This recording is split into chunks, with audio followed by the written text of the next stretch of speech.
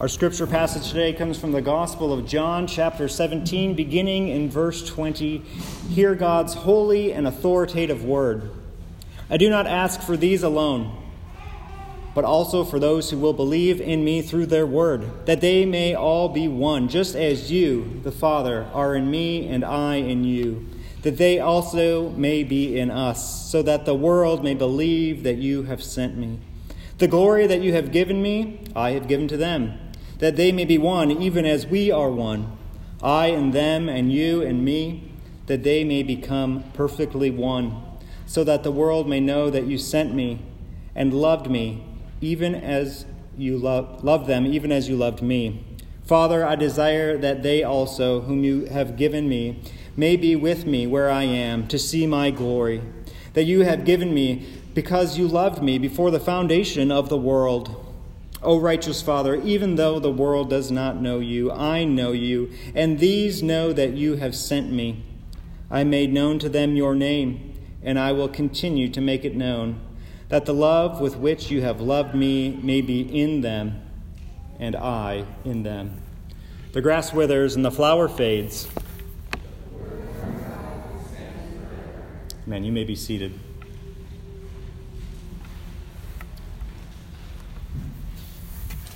As we come to God's word, we need his help, so let us begin with a word of prayer.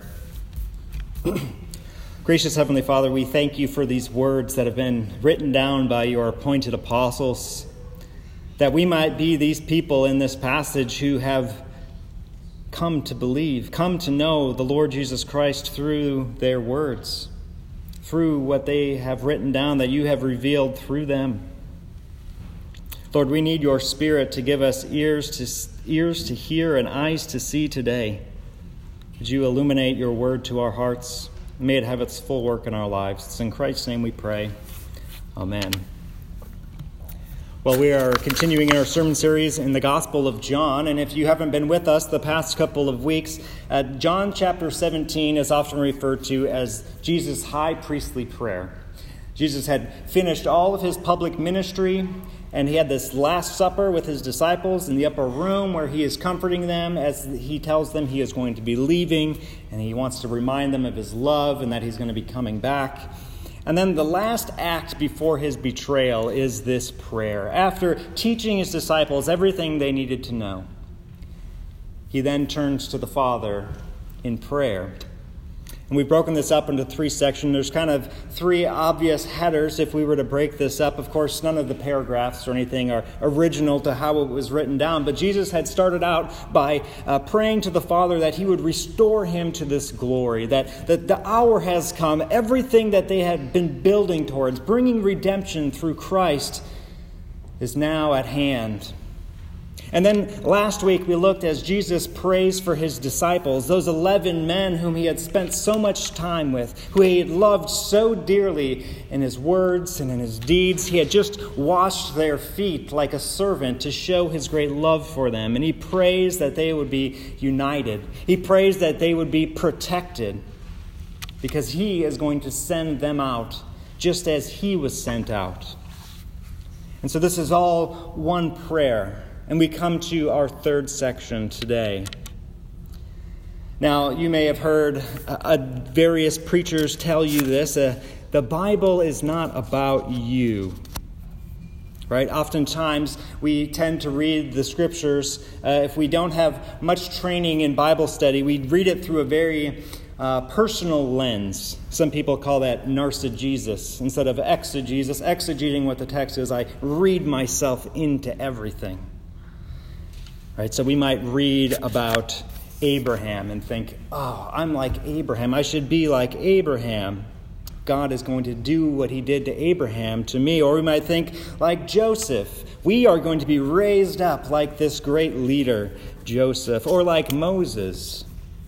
Or like David, we will slay Goliath. Or Elijah, we will be a prophet. And unfortunately, too often we think we can be like Jesus. But that is an incorrect way of seeing Scripture. Oftentimes there is an application we can take, but those unique individuals are more categorically different than you and I. Unlike David, we are the scared Israelites watching from afar. And not like being Jesus, we are like his disciples who are constantly getting it wrong and misunderstanding and failing. And so we have to read ourselves into the Bible well. And so oftentimes I will say, the Bible is not about you. This is not about you. We need to understand the context in which this is happening. We want to understand the original audience that received it. And then once we've come to that, what did this mean to the people who received it? Well, then we can apply it to ourselves, right? But we have to do that work ahead and say, okay, now how does this apply to us? By the way, this is what our Tuesday night Bible study is going to be about, so there's a teaser for you. But there is one place in Scripture that is about you, and it is this place right here. That is emphatically about you, the place where Jesus prays for you and for me and for all who will believe because of the word of the apostles. Jesus, in this passage, opens with those words. Verse 20, look with me. I do not ask these things for these only, those disciples only. He just prayed for his 11 disciples. I don't ask for these only, but also for those who will believe in me through their word. It brings us to our first question. Who are these people that Jesus is praying for? I've already said it's you and me, but it's actually all of the people from the book of Acts on until the end of the age when Christ returns again. In our creed today, there's an allusion to the one church. We just sang about the church's one foundation and the unity of the church. Oftentimes we say the Nicene Creed here, the one holy and apostolic church, one holy Catholic and apostolic church. That means there's one church rooted in the apostles, holy, sanctified, set apart by God, Catholic, universal, throughout time, in all places. This is who Jesus is praying for. He has taken these people upon his lips and is interceding as our high priest. And he asks certain things. But interesting here is that Jesus is making this connection throughout, that the disciples that he has spent his life with are going to continue on the same ministry that he has. That the glory he has received, he has given to them. That the word of the Father that he has spoken to them, they will speak to us. So it can be considered second-hand knowledge to us in some ways. We might think it would have been better to hear it from the mouth of Jesus himself, but it is the very same ministry. It is the same redemptive work. It is the appointed means.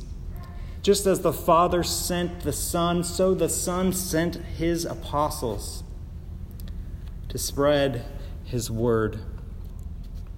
They are going to carry on his mission. They will believe through their word. Now, indeed, there were people that heard the disciples in this day and believed. We hear about that beginning in Acts chapter 2, when the Holy Spirit is poured out. And they hear the preaching of Peter, and they are convicted in their hearts, and they cry out, "Brothers, what shall we do?" And they say, "Believe on the Lord Jesus Christ, repent, and be baptized. And you will receive the gift of the Holy Spirit. The promise is for you and to your children, and to those who are far off." And this ministry of the word continued on for many years as the apostles lived, and it is recorded for us here in God's holy word. That is why we don't esteem this book greater than other books merely because it's historically accurate, merely because it gives us a better life now, but because these are the very words of the apostles, those who were sent by Jesus Christ himself, empowered by his Holy Spirit, so that we might believe.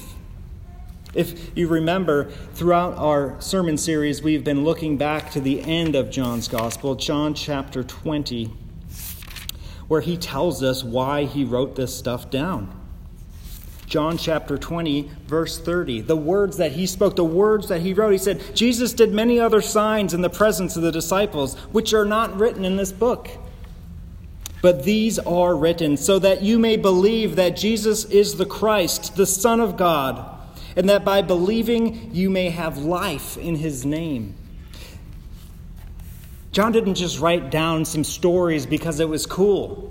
He wrote things down and handed them down to people for the very purpose that we might believe the truth about who Jesus is, and that by believing that truth, that being united to him, that the Holy Spirit would do a work that would give us new life. This is an answer to the prayer that Jesus is praying here. Every time somebody encounters the Word of God and is convicted of their sin and begins to understand the glory of Jesus Christ, this prayer of Jesus is being answered. Because Jesus is not like any earthly priest. Even of the Old Testament, the high priest had limitations in what he could do. But instead, Jesus is the ultimate high priest, the one who fulfills all of the sacramental system of the Old Testament, is not only the priest, but is also the sacrifice.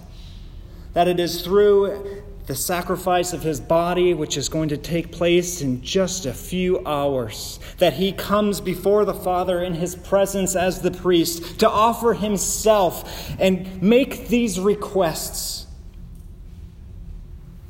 because he is going to pay the price for them to be fulfilled, to make it possible for people to be brought into the kingdom. But Jesus prays specific things for those who are to believe, you and I, and those who have come before us, and those who will come after us. What does he ask? Well, he starts by asking that they would be one. It's similar to what he prayed for the disciples, that they wouldn't be divided, that they would be in union with each other and one. Verses 21, 22, 23 begin to show us this unity. That they may all be one, just as you, Father, are in me, and I in you. They also may be in us. You might wonder what that is all about. How is this possible? And to give you a frank answer, I do not know. It is impossible for us to fully grasp the depth of this unity. How are the Father and the Son united together? Right? We have creeds and doctrinal statements about this. The union between the Godhead, the Father, the Son, and the Holy Spirit. We confessed it earlier. But that unity, the 3 in 1 between God the Father and the Son and the Holy Spirit, is the same unity that Jesus prays for his disciples, for those who will believe in him, that we would be in him and he in us, that we would have the same relationship, that we would be united in such an intrinsic way that our identity could not be found in anything else. That indeed, as our assurance of pardon said today, the old has gone and the new has come. We have been transformed into a new reality that is so united to Christ that we are identified with him and he is in us. The glory that you have given to me, verse 22, I have given to them,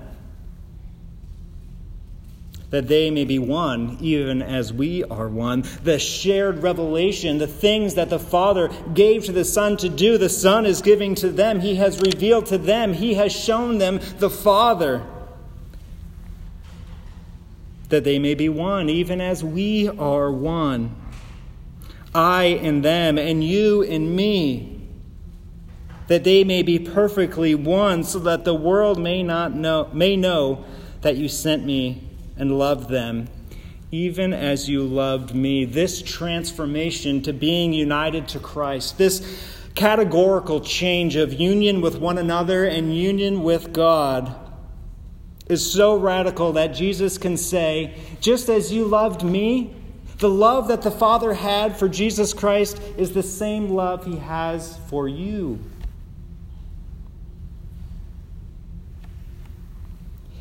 It is a bold ask, if you will, in prayer. When we think of union, there's a lot of ways we can think about the church being one. I'm certain most people, as they think about the Christian church in America and around the world, we often think of it as very divided, right? We have countless denominations. We have the Roman Catholic Church and the Protestant Reformation and all of the things that have happened since. And so what kind of union, what kind of unity, what kind of oneness is really happening here? What can we strive for as the people of God? As Jesus is praying for us to be one, what is the oneness that he is praying for? Well, there's a movement among some Christian circles for what is often called ecumenicism, that is working together with other churches, regardless of our differences. And there's some well-intended and some good coalitions for those things. We pray for churches in our service every week, ones that we have a lot in common with, that we can pray for and ask that God would bless them. And we know that we have differences with those churches, but it's not something where we would necessarily break fellowship with them. We don't view them as cults or teaching false doctrine. But oftentimes, in the name of ecumenicism, what is often put forth is a minimalism of the things we believe. Instead of being united on the truth, we set aside the truth for the sake of unity. We can all agree that Jesus was the center, or some sort of minimal doctrinal statement. 3 things. Maybe even use a word like evangelical, which of course changes rapidly over time and can mean many things to many people. And so what's unfortunate about the ecumenical movement is that it takes away the only thing that can actually give us true unity, and that is the unity that Jesus presented to us at the beginning of this prayer, that we would all be united in the Word, the truth. Remember in the prayer from last week, Jesus prayed for his disciples that they would be sanctified in the truth, and that when the Holy Spirit comes, he would lead them into all truth. Jesus is praying that his people, those who would believe in him, would be united around the truth of his word, not a minimization of what it might be boiled down to in a bumper sticker that we can all put on all our cars regardless of what we actually believe, but that we would believe all of the words, that we would hold all of God's word up to the standard of being authoritative, infallible, inerrant, holy, God-breathed. It is these truths, it is this word that must be the center of our oneness. But more than that, it's not just that we are centered on truth, because that is certainly true and must be in place for there to be true unity. But as we've already talked a little bit about, it is a work of God's Spirit that actually unites us. And the Holy Spirit was poured out on the day of Pentecost in the book of Acts. It is a fulfillment of this prayer, that Christ would be in them, that God would dwell in his people, that we wouldn't be those who see the glory cloud from afar like the Israelites did in the Old Testament, but instead that all your sons and daughters would prophesy, that the Holy Spirit would indwell his people in a way that Old Testament saints couldn't have imagined. The promise from Joel that he would pour out his Spirit on all flesh. This is our oneness of one Spirit, that as the Holy Spirit is at work in individual believers, it would continue to bring us closer to the truth, closer to one another. But ultimately here where I'm landing next is that the oneness Jesus has in mind here has much less to do with you and me being in agreement, but much more with us being united to Jesus Christ. This is the oneness he has in mind. It is the prayer that we would share in that same glory that Jesus received from the Father. It is the same that we would share in the love that the Father has for the Son, that the Spirit that is in work in us is a connection so deep in our soul that we are made united to Christ, transferred from sin and death to life and resurrection.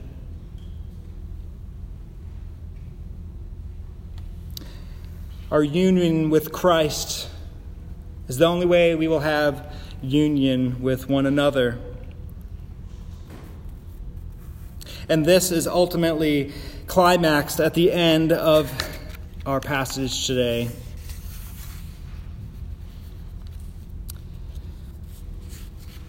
Jesus says in verse 24, Father, I desire that they also whom you have given me may be with me where I am, to see my glory that you have given me because you loved me before the foundation of the world. And in verse 26, I made known to them your name, and I will continue to make it known, that the love with which you have loved me may be in them, and I in them. This promise in verse 24 that we would be where Jesus is. It's perhaps no greater hope we can have in this life, that we would be able to be where Jesus is and see his glory. That's the whole purpose of being with him. I pray that you would let them be where I am to see my glory. Brothers and sisters, we so diminish the glory of Christ as we read these words, as we try to be united to one another, as we live our lives as if we're not connected to him. But that is not the prayer of Jesus for our lives. His prayer is that we might behold his glory, that as he is in us, that as the Spirit is working in our hearts, that as we are experiencing the love of God the Father, we would begin to behold his glory and long for the moment when we will be united with him in body and soul.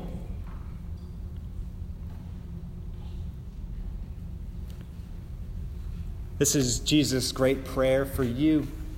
It is the gospel of our Lord Jesus Christ that we would believe in him because of the words that he spoke, that his apostles proclaimed to us here in his word. And that when we believe, when we trust in Christ's sacrificial death, we have forgiveness and life. That we are united to him and his Holy Spirit is making us new.